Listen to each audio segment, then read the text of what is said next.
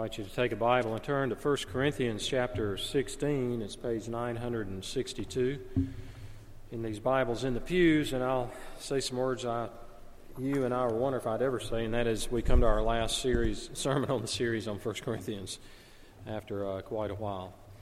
Before I read that, I want to remind most of you, and most of you are aware of this if you're a church member, that we had a tragedy yesterday in Chattanooga, Tennessee, that's affected several families in our church. Kent and Susan Boston were longtime members here. They kind of trade their time between Chattanooga and here because of his work.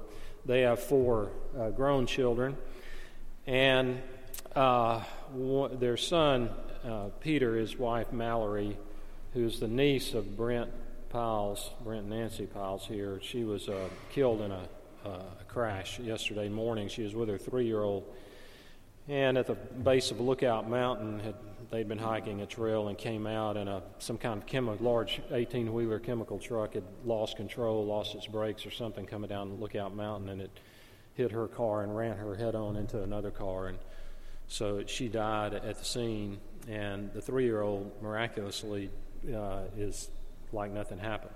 No scratches or anything, but they're all interwoven because Ken and Terry Harper here in our church, one of their children is married to one of the Boston's children, and Ashley and Ellen Royal they're kind of tied in since they have a son married to the Powell's daughter, and they're all in Chattanooga. Thankfully, most of them are in a North Shore Presbyterian church, and a pastor that's known their family for many, many years, Robbie Holt, and is ministering to them. But I talked to Kent yesterday, the father, would have been the father-in-law of Mallory that was killed, and we talked on the phone and traded texts with Peter, the husband. And so I know many of you, a message went out yesterday, most of you probably know that knew them, but I hope you'll continue to pray for them. In fact, I want to pray for them right now before we read the scripture. Let's pray together. Father, for those of us that know a portion of this family, maybe knew directly Mallory and her husband Peter, we pray for your mercies, especially today as the reality of this tragedy begins to weigh full force on them. We pray you'd minister to their needs through that congregation where they are involved. We pray that you'd bless all the parents, all the intersections, even here in our church, with your comfort and your peace, and especially your care for these 3 children of Peter and Mallory. And we pray in Jesus' name. Amen. We come to the last section of 1 Corinthians, and honestly, by comparison to what I just told you, it may seem rather trivial, but it really isn't, and I think there are some applications here. But if we come to the end of the book, and for those that hadn't been here, the Apostle Paul had planted the church in Corinth, and then he stayed there for a while, got it established, then he now has moved on, and he's far away in the city of Ephesus, and he's writing back to them this first letter. We think there were 4 letters to the Corinthians. We only have 2 today that survived. And he is giving his travel plans. We've moved from some lofty subjects as we've gone through the letter about worship, about marriage and singleness, about idolatry, about worship in the church, about the Lord's Supper. We've looked at lots of things like that, and spiritual gifts, and now we come to what would seem to be some mundane personal comments at the end of the letter, but I think they are revealing. So let me just read through the entire chapter. We dealt with the first 4 verses last week, and we'll be looking at verses 5 through the end of the chapter after. Hear God's word. Now concerning the collection for the saints, as I directed the churches of Galatia, so you also are to do. On the first day of every week, each of you is to put something aside and store it up, as he may prosper, so that there will be no collecting when I come. And when I come, I will send those whom you accredit by letter to carry your gift to Jerusalem. If it seems advisable that I should go also, they will accompany me. I will visit you after passing through Macedonia, for I intend to pass through Macedonia, and perhaps I will stay with you or even spend the winter, so that you may help me on my journey wherever I go.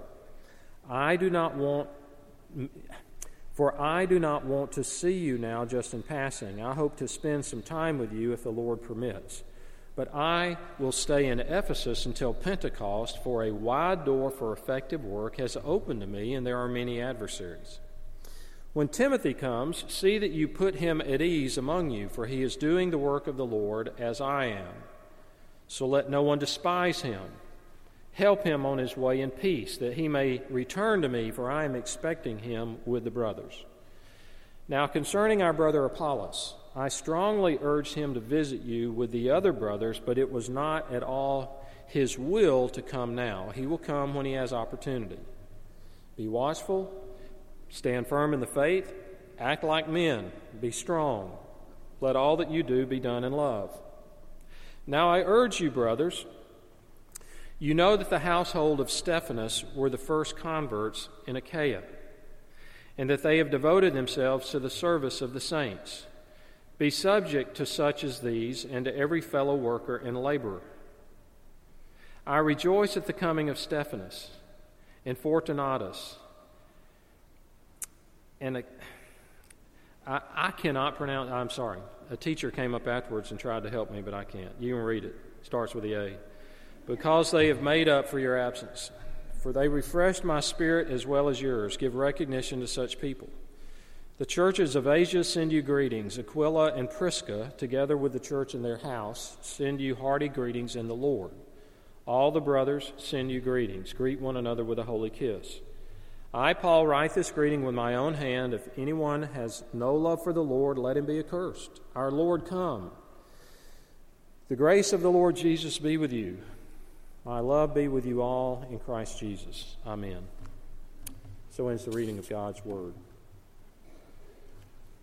This past week's tragedy in Broward County has brought again conversations, national conversations about gun control, but even more so about mental health care in the U.S. Some time ago, I read about a study conducted by the California Department of Mental Health. It's very fascinating. The study concluded that if you are disconnected from other people, in other words, if you have no one in your life who you would count as a close friend or close family member, if you are disconnected from other people, and if there's no one in your life you feel who understands you, you are 2 to 3 times more likely to die an early death. If you are disconnected from others, you are 4 times more likely to suffer emotional burnout. You are 5 times more likely to suffer from clinical depression, and you are 10 times more likely to be hospitalized for an emotional or mental disorder. Human connections are good medicine. We need them. We need them for our physical well-being, our emotional well-being, our spiritual well-being. You need people who understand you, and you need to understand others. People to whom you can relate and to whom you can connect. In the church, we use the term today community. This has become a much more popular term in the past 10 years or so. Today, when I speak to newcomers to Macon who visit our church, they often will say, I'm really looking for community. They mean what we would call fellowship, close relationships with other people, supportive Christian fellowship. I believe that's what is reflected here in this last part of the letter that Paul wrote to the Christians in Corinth. It's a cameo of life in the new community. And last week, if you were here, we looked at the opening verses. Life in the new community involves generosity.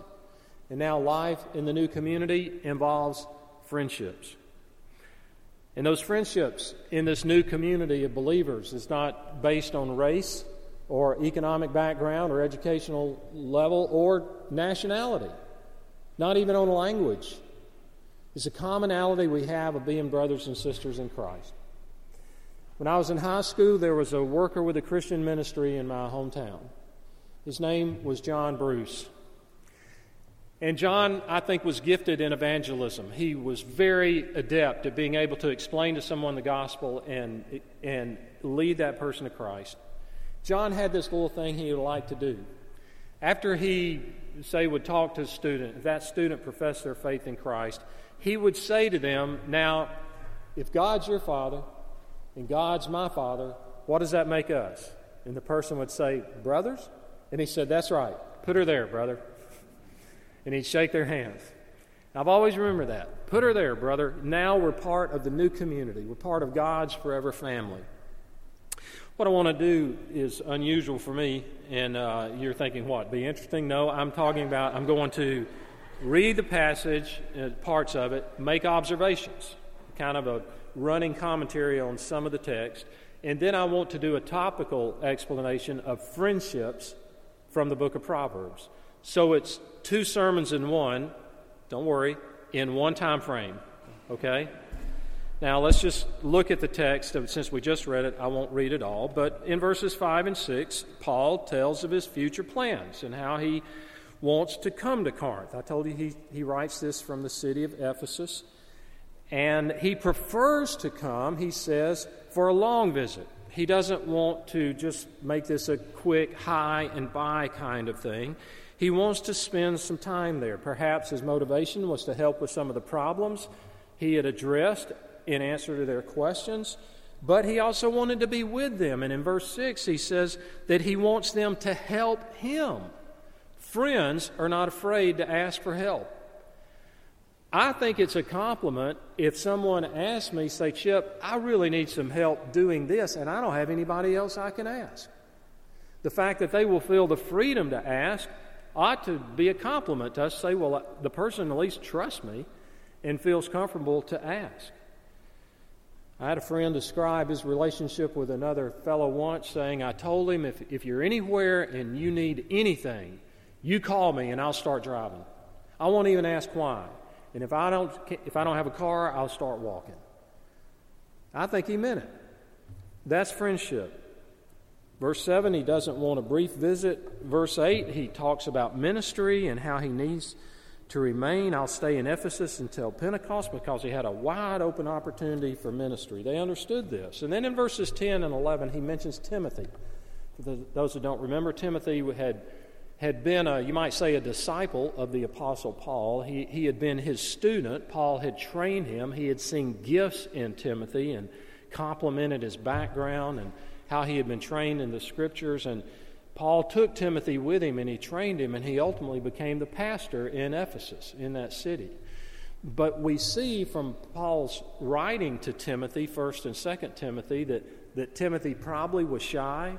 He was somewhat timid, and one of the reasons was because of his youthfulness. He was younger, and he was probably trying to minister to people who were older than he was. And that was probably more in Timothy's mind than in others, but Paul writes and tells them, make sure that you put him at ease. The New American Standard says that let him stay with you without fear. Maybe he felt intimidated following on the heels of preachers like Apollos. As Paul has referred to Apollos early in the letter, Apollos, we know from the New Testament, was a very gifted speaker and defender of the faith. For those who know who Ravi Zacharias is today, a well-known, internationally known defender of the Christian faith, very fluent speaker, very bright, Apollos probably was on that level, if not higher.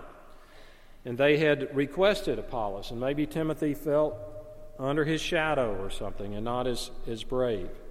In verse 12 said Apollos had been, though they had requested that he come, he said no. He declined their request. Paul doesn't say why, but we can assume it was a disappointment to them. Do you know who Alistair Begg is? Y'all ever listen to Alistair Begg on the radio? He's from Scotland. He was trained at the London Bible College, and a great preacher, and has been married a gal from the United States, and has been a pastor either in Cleveland or Cincinnati. I can't remember. One of those two. He's been there for many years. But he's on the radio, and I've heard him at various conferences. Well, one of our assistant pastors several years ago told me, said, hey, we've got this Biblical Institute next year. Alistair Begg has agreed to come and preach. Well, I was kind of taken back. I thought, Alistair Begg's coming here? He said, yeah, I wrote, and he said, yeah, he'd come. So a few months later, Barbara and I were at a pastor's conference at Beeson Divinity School in Birmingham at Samford University. And Alistair Begg was one of the many speakers.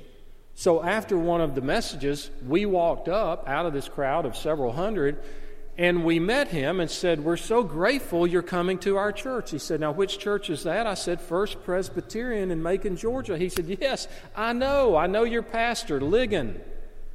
And I said, "No, that's Ligon Duncan. He's the pastor of First Presbyterian Church in Jackson, Mississippi." I said, "I'm the pastor in Macon." And he went, "Oh." Barb and I, when we walked away, I said, "We're toast." Within 2 weeks, we had a letter saying he would no longer be able to accept our invitation to come to Macon. I'm not saying that to criticize Alistair Begg. I thought something's wrong here. How does he know? He normally speaks to these mega crowds and so forth. Well, maybe Apollos was like that.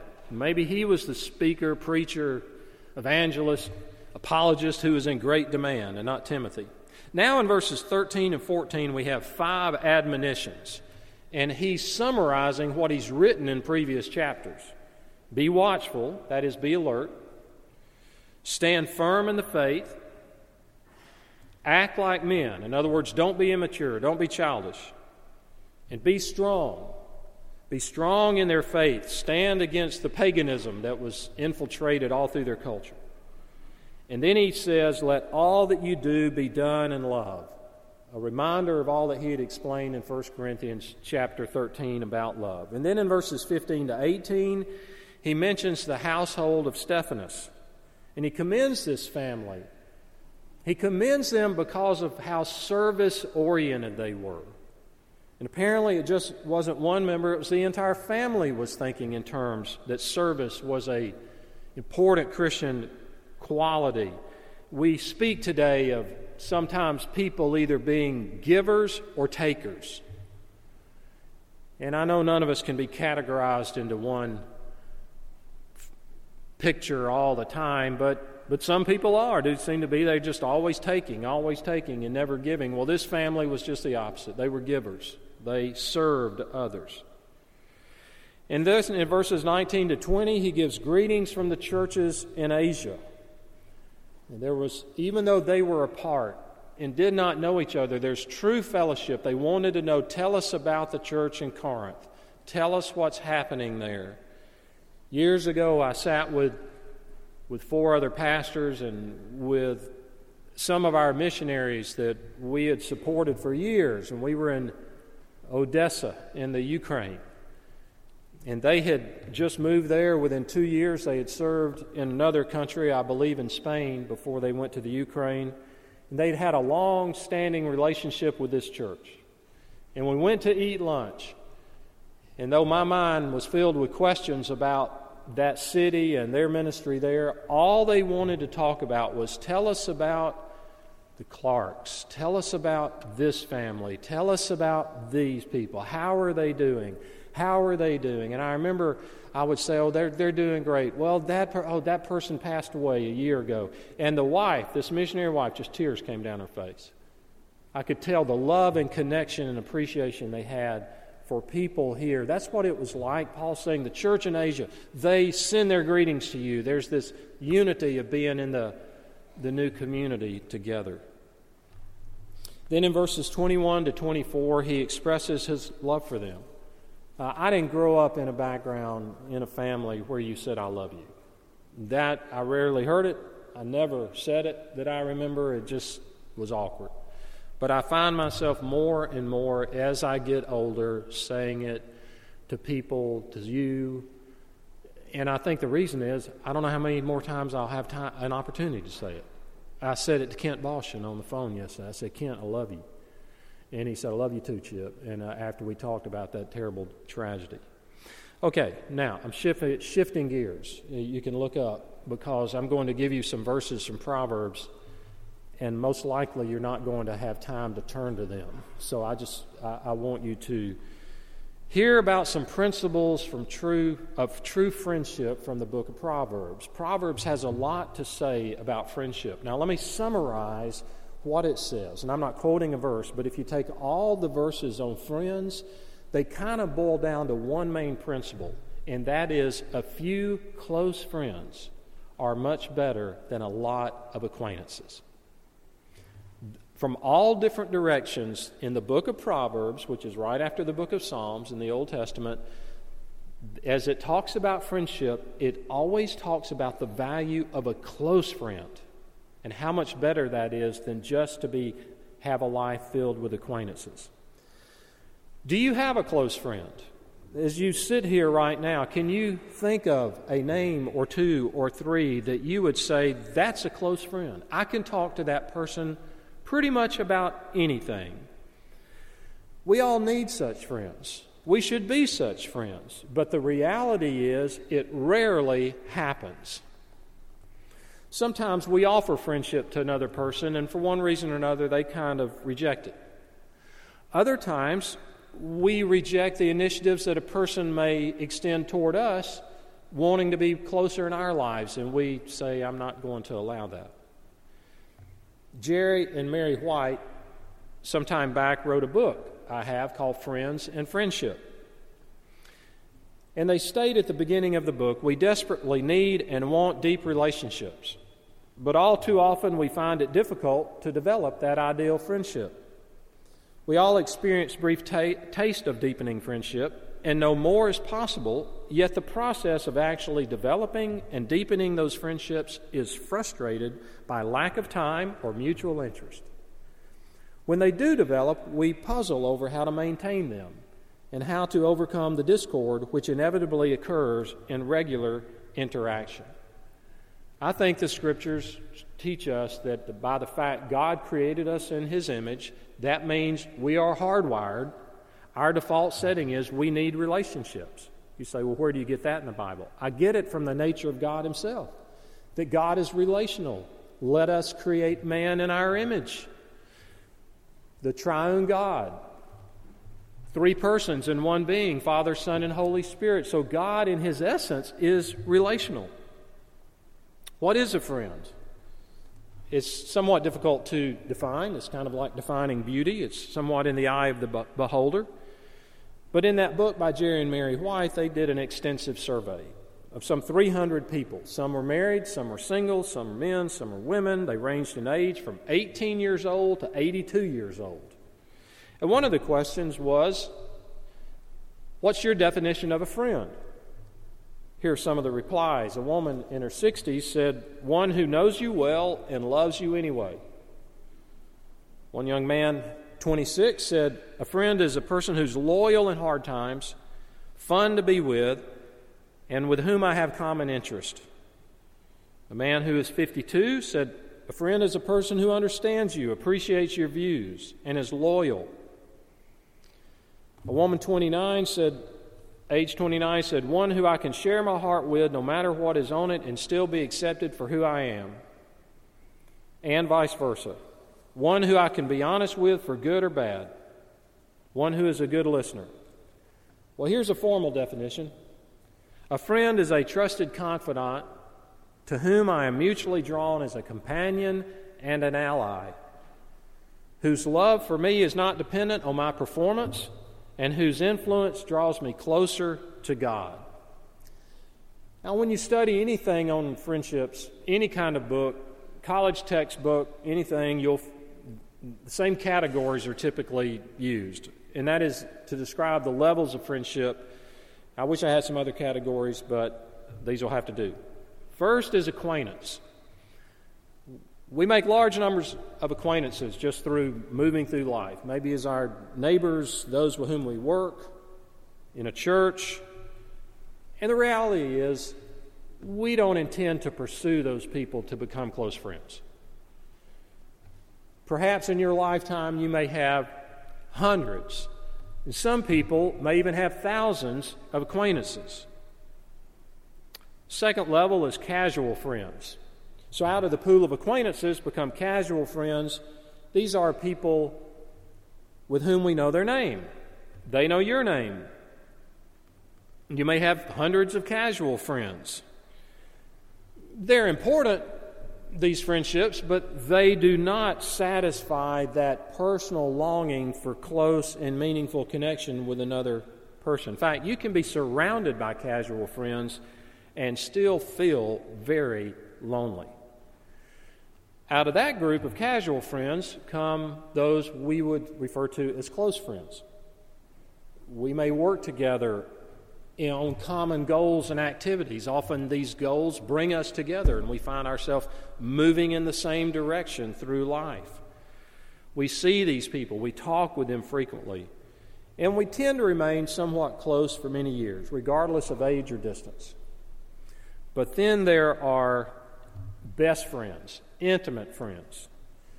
From the pool of acquaintances to casual to what we call close friends, arise just a few best friends, the people to whom we pour out our souls.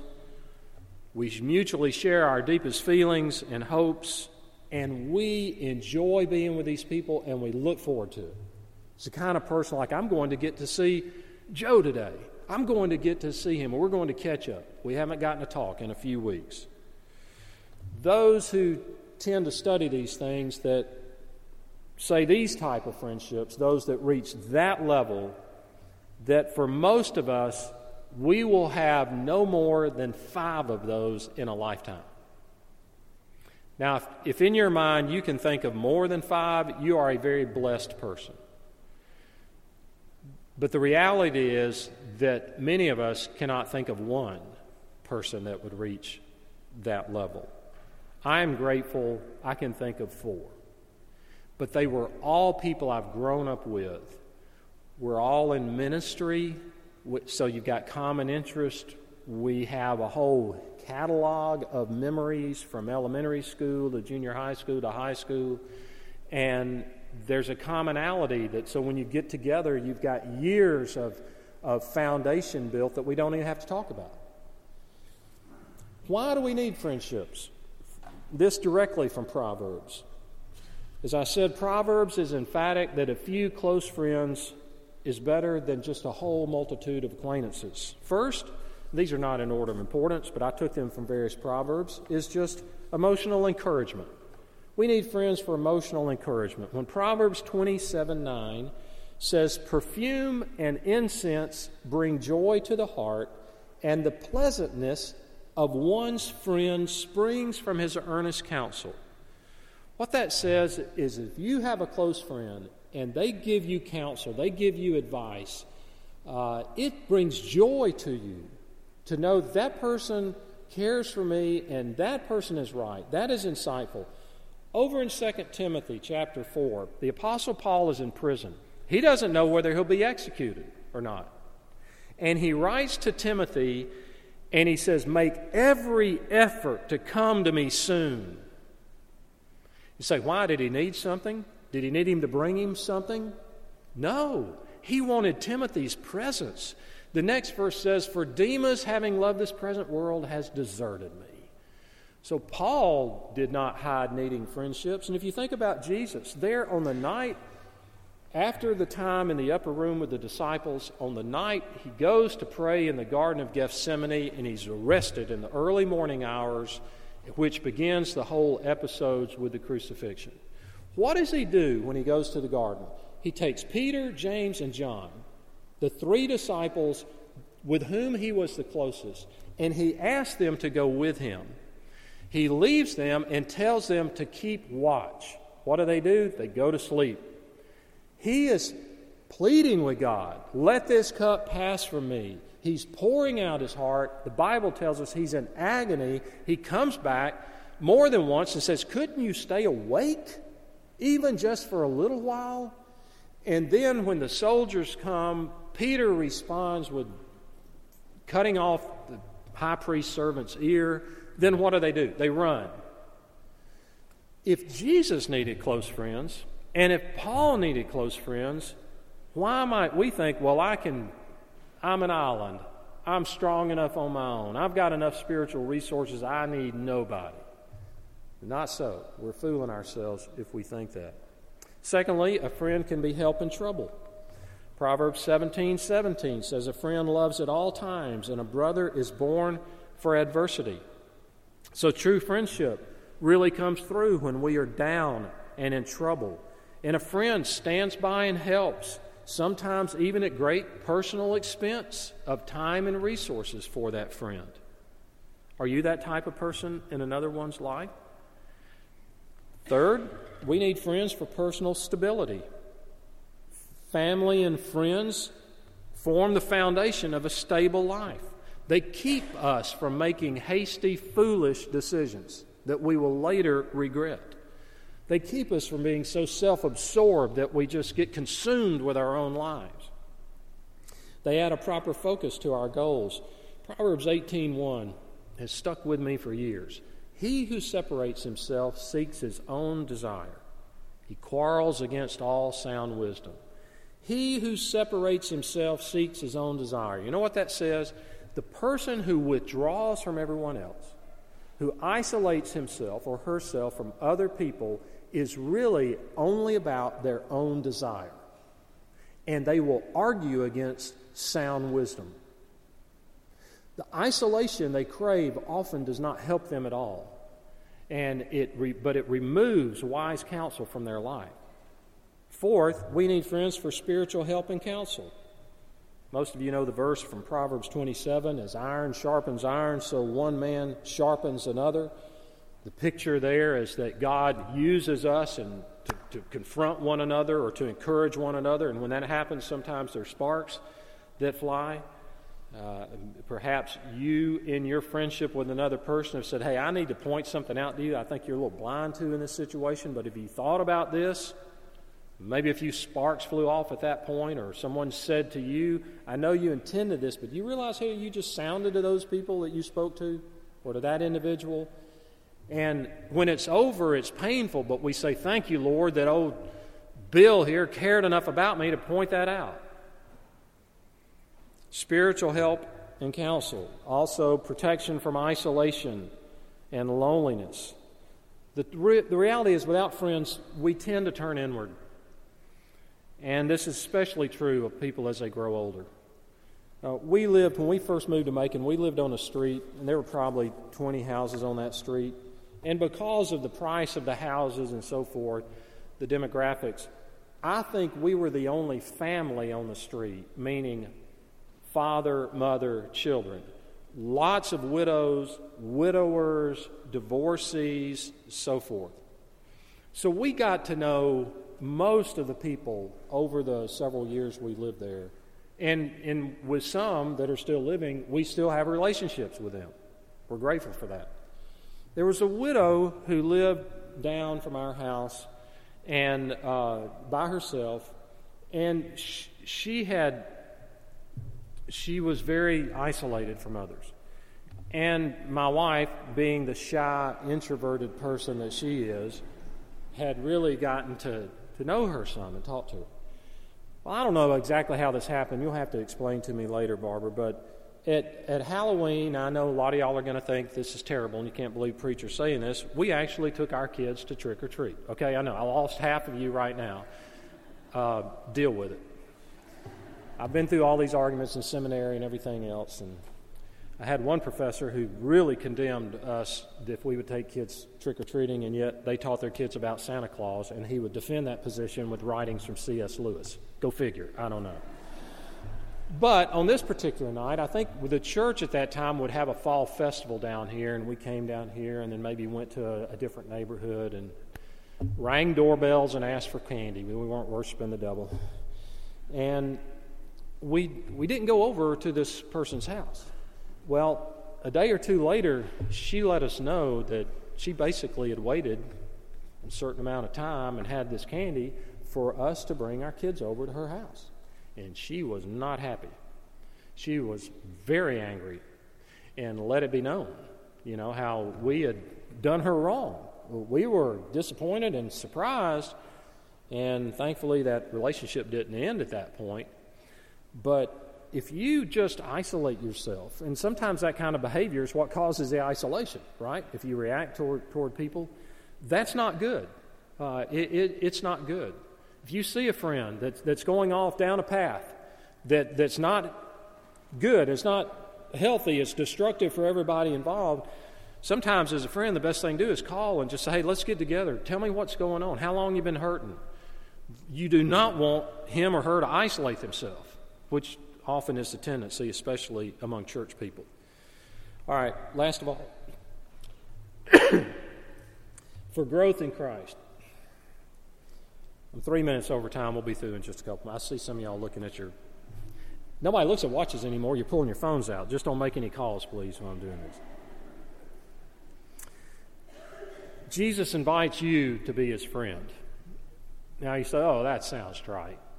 The King of Kings, the Lord of Lords, and you're using the term friend. I'm using that term because he used it. That we are all broken people. The most vicious enemies of Jesus were the religious leaders of his day.